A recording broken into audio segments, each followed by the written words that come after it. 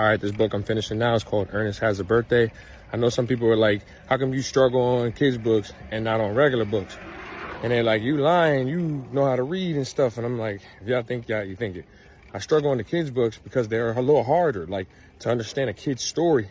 And I want to kind of get it. And, you know, I interpret it like an adult, not like a kid. So sometimes it's just a little bit of a struggle to read the kids' books because I'm not a kid. So I read like a kid, but I'm trying to understand like an adult, if it makes any sense. So it's a little hard.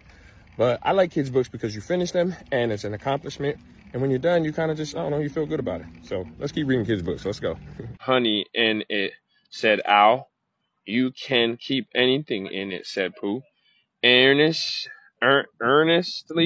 it's very useful like that. And I wanted to ask you, you ought to write happy birthday on it. That was what I wanted to ask you, said Pooh, because my spelling is wobbly. So is mine. Like, really, truly, mine is wobbly. It's good spelling, but it wobbles. And the letters get in the wrong places. Would you write a happy birthday on it for me? It's a nice pot, said Al.